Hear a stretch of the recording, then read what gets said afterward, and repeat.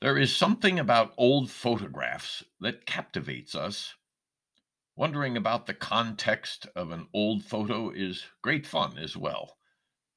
And it's all especially true when the photo is of ourselves, where we are same but different.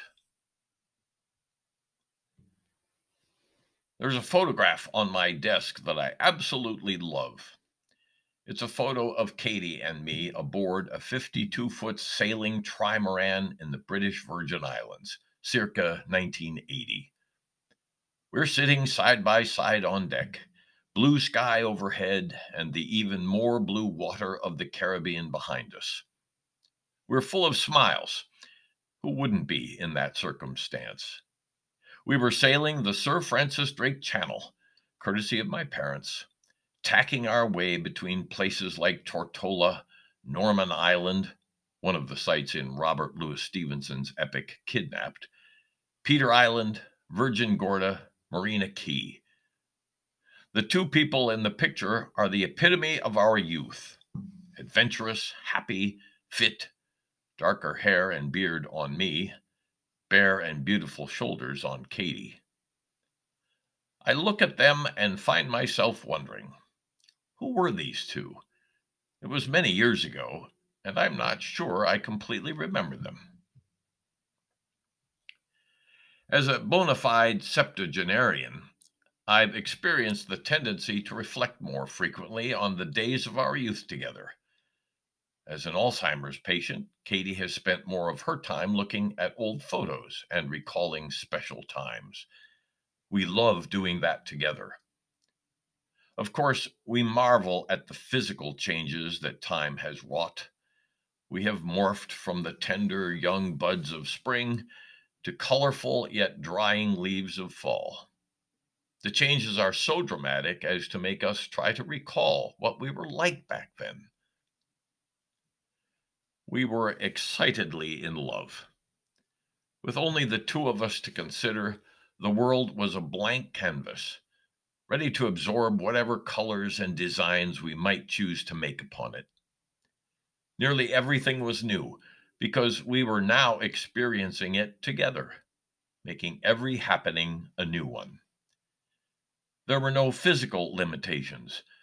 We ran together for miles, played tennis and handball or racquetball, and biked into the evening dusk. Our strength in the early years together formed an attitude of audacity that claimed invincibility. After all, we had already come to the BVI, sailed the Caribbean, and explored the baths. We knew that we would live forever and experience everything.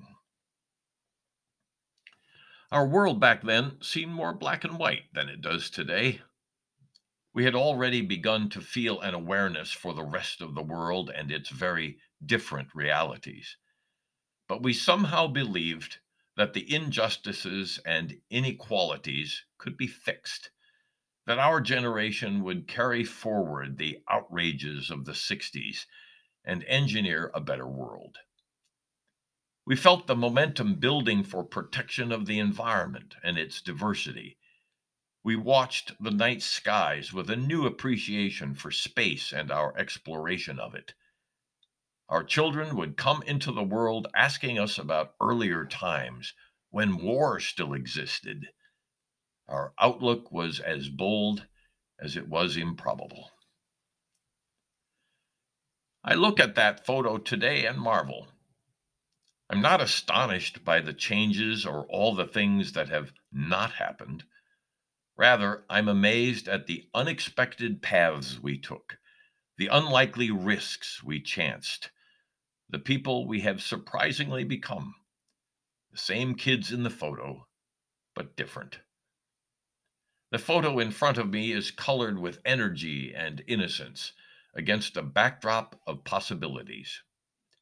It's the essence of everything that we wanted for each other and ourselves, framed in exuberant hopes. Back then, rough edges were becoming smoothed with maturity and experience, and with no limitations of time or strength. Today, the smooth edges of experience and age are becoming jagged with limitations of time and endurance, but the song remains the same.